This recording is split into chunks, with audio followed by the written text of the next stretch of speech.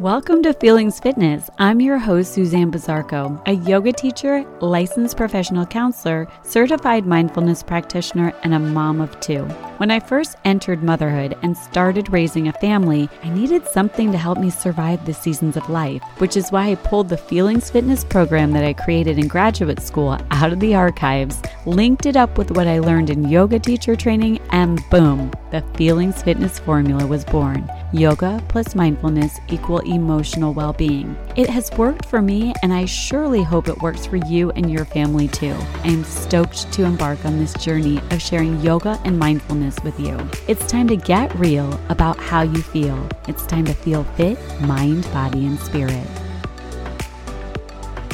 Hello, Suzanne here. Today we get to the final piece of the Feelings Fitness formula, emotional well-being. We put yoga together with mindfulness, and hopefully we created some emotional well-being. So what exactly is emotional well-being? Well, the concept is a bit self-explanatory, but it does warrant a bit of unpacking. So I found this great explanation on familydoctor.org, and it stated, being emotionally healthy does not mean you are happy all the time. It means that you are aware of your emotions. You deal with them, whether they are positive or negative. Emotionally healthy people still feel stress, anger, and sadness, but they know how to manage their negative feelings. They can tell when a problem is more than they can handle on their own. They also know when to seek help from their doctor. And then I took a look at Wikipedia as well, and here's what they stated. They stated, the implications of decreased emotional well-being are related to mental health concerns such as stress, depression, and anxiety. These in turn contribute to physical health concerns such as digestive disorders, sleep disturbances, and general lack of energy. So clearly, our emotional well-being is not something to mess around with. In order to live our best life, we really need to take mental health and emotional well-being seriously. And with lots of research-backed information, we can safely say that,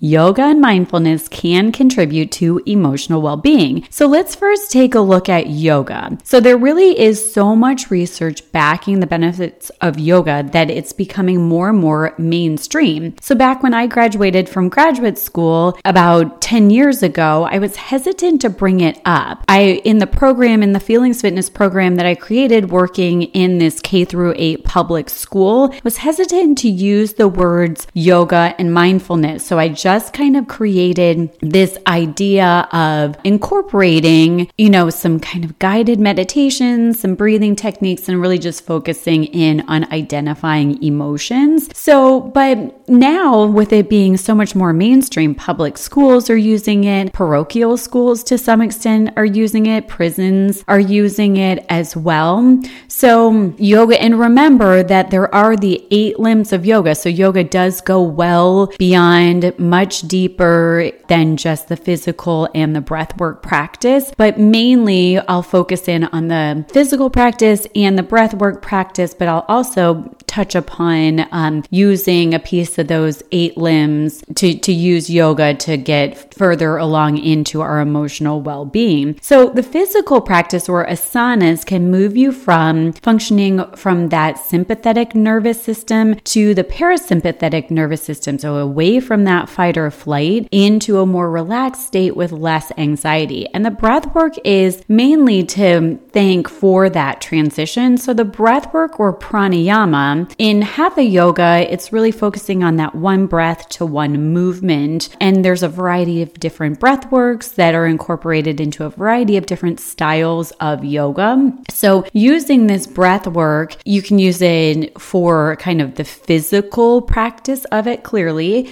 it helps with that, with strength and endurance within physical practice. There are different techniques that lend themselves more to the meditative and relaxation. So one of my favorites is this alternate nostril breathing called Nadi Shodhana. And anyone who's taken a class with me before knows that I love this one. So I'm just going to briefly explain it. There are YouTube videos all over the place if you want to check out those to really see what it is that I'm trying to explain. But basically what it is if you're in a place where you can test it out, please do. If not, just listen up and test it out later. But if you are going to try along with me, you take your right hand and using your right ring finger and your right thumb, you'll loosely set that right ring finger on the outside of the left nostril and placing that right thumb gently on top of that right nostril. So we'll start out by closing off, using that ring finger to close off the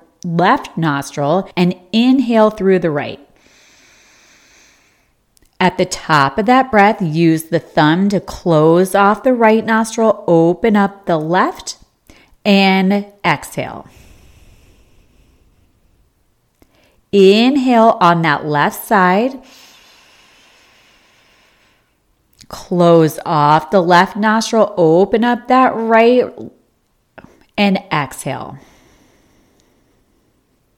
And that is one full round. Optimal time would be about 5+ minutes, but honestly, even just a couple of rounds of that alternate nostril breathing can really connect the mind and body and really calm the mind, calm the body, connect it, all the things. So yoga teaches us that using the breath can help us avoid that fight or flight and create a more calm mind and body. And the breath definitely helps us connect that mind and body. So let's take a peek at some specific asanas or postures and how they can benefit us both mentally and physically. So back bends are an example. I know our go-to thing is always the most difficult thing, which would be like that full wheel pose. And I'm not talking about that. I'm talking about something even just as simple as a cobra pose. This releases stiffness in the physical body, in the shoulder blade area, but it's also considered a heart opener, so it can release stuck energy in that heart center. So more about the chakras and that energy channel for another time, but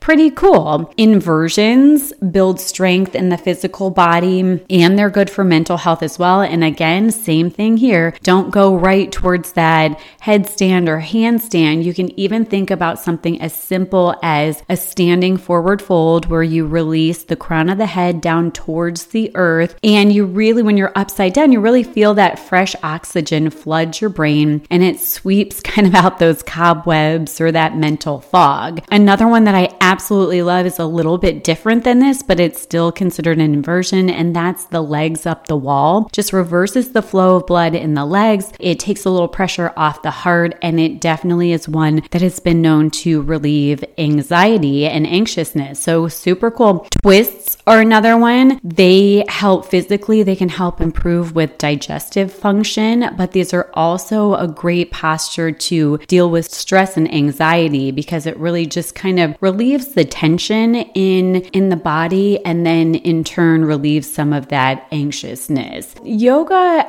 also helps us really kind of look at the places in our body where we hold tension, tightness, and kind of that stuck energy. So it's really neat how these postures, incorporating that breath into it too, how it really has just psychological benefits as well as physical benefits. And like I mentioned, there are, to dive deeper into it, you can look at those 8 limbs of yoga. There are the niyamas is one limb of the 8 limbs of yoga. And within that, it talks about self-reflection and discovering your true nature. So during a yoga practice, it gives you some time and some space to really kind of cultivate this space of non-judgment, create this real positive relationship with yourself, which in turn really just builds confidence, which spreads out to everyone that you encounter. So it's not, some people I feel like act as though that's a selfish thing to do. Not selfish at all. It certainly is something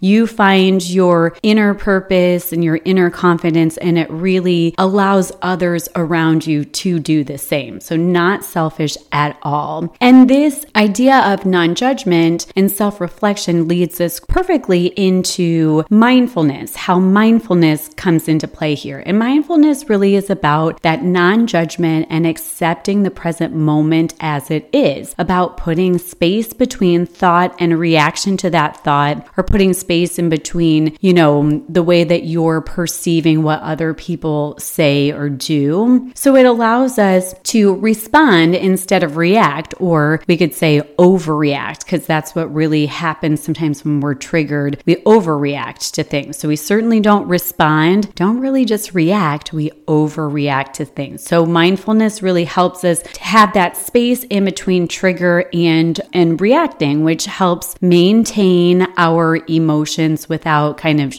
sending us off the rails. And I absolutely love hearing about how schools are using mindfulness instead of detention. Really cool, because again, it's not, putting kids in a position of sitting there thinking about what they did wrong. It's putting them in a space or giving them a space, providing them with a space so that they can think about how they can do things differently. So through mindfulness, we just give ourselves grace. We alleviate some of that negative self-talk, which in turn gives us that space to be our true self. In turn, it creates this emotional well-being. So all this yoga and mindfulness being said, what if you still need more help in this emotional well-being category? Well, we need to be real about our emotional well-being. If we aren't feeling great, the first step is to try to feel better, right? So do these things like trying this yoga and mindfulness practice. But if it doesn't do the trick, and some emotional issues clearly run deeper and require seeking professional psychological help. And so if your efforts to feel emotionally balanced are not effective, if yoga and mindfulness is not enough, that's okay. We're all wired differently and should acknowledge our own needs without feeling bad about it. And one thing to note too is that yoga practices can stir up emotions unintentionally. So I'll be honest, I've walked out of classes on cloud 9.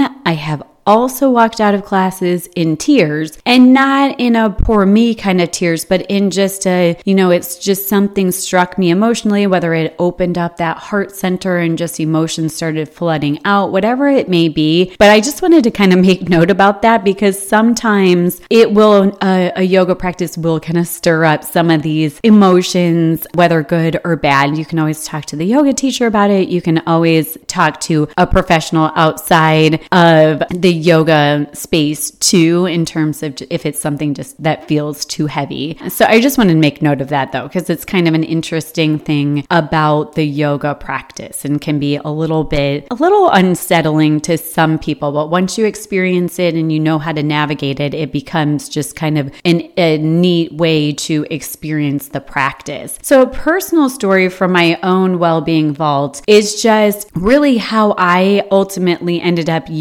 coming to yoga and mindfulness. And it goes a little something like this. So on my journey to motherhood, I was one of the ones who ended up having a miscarriage. And I felt like a failure. And I felt like I would never achieve my desired outcome of becoming a mom and having a family. And it was too heavy for me to tolerate. And I was one, unfortunately, that instead of softening and connecting with others about this, I really kind of hardened and shut people out a little bit. But what I did do is I did get myself some help. I went and talked to a counselor, put things in perspective, got back out there and, tried again. And fortunately, I was able to have my son get pregnant with my son not too long after that. So after having my son, I will say in hindsight, I probably had some undiagnosed postpartum anxiety, so it wasn't depression. I wasn't sad per se, but I was very worried about everything. And perhaps it stemmed from having had that miscarriage and fearing,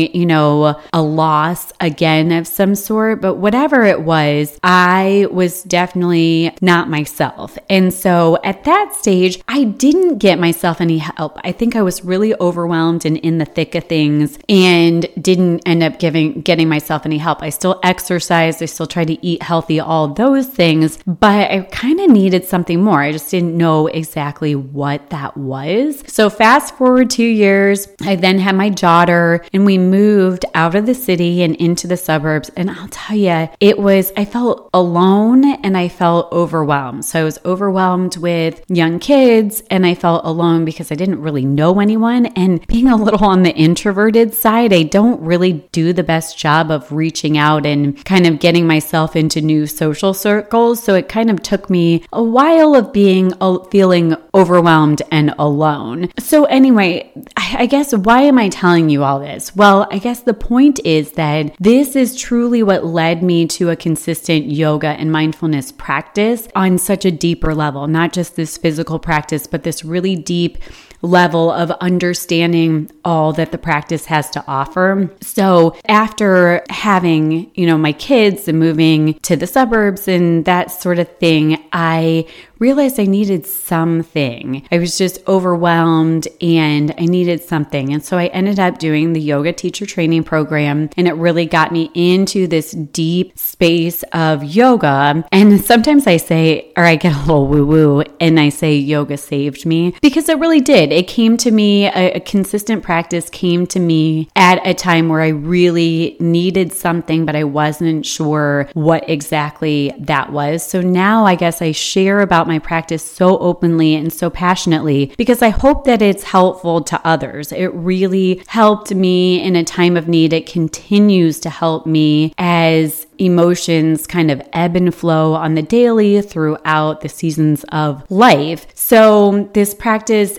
I took in initially, it was just an on the mat thing. And then I realized how beneficial it is and how much it translates off the mat as well, and got into this mindfulness and understanding how to put some space in between triggers and reactions, especially when dealing with my kids. So clearly, emotional well-being will ebb and flow on the daily throughout the seasons of your life. A yoga practice is about way more than the poses on the mat. Mindfulness means we are present in life's highs and lows without judgment, giving ourselves the grace to just experience each emotional state without defining it as good or bad. And establishing a yoga mindfulness practice can be the first step to maintaining emotional well-being. I hope you found this episode enlightening. If you like it, please be sure to subscribe, leave a review, and tell a friend. The more people we have engaged in this conscious conversation, the better. You can find everything related to this episode over at www.feelingsfitness.com. And as always, some of the best content comes up after the show in the Facebook group, so be sure to join over there as well. Until we chat again, feel fit, mind, body, and spirit.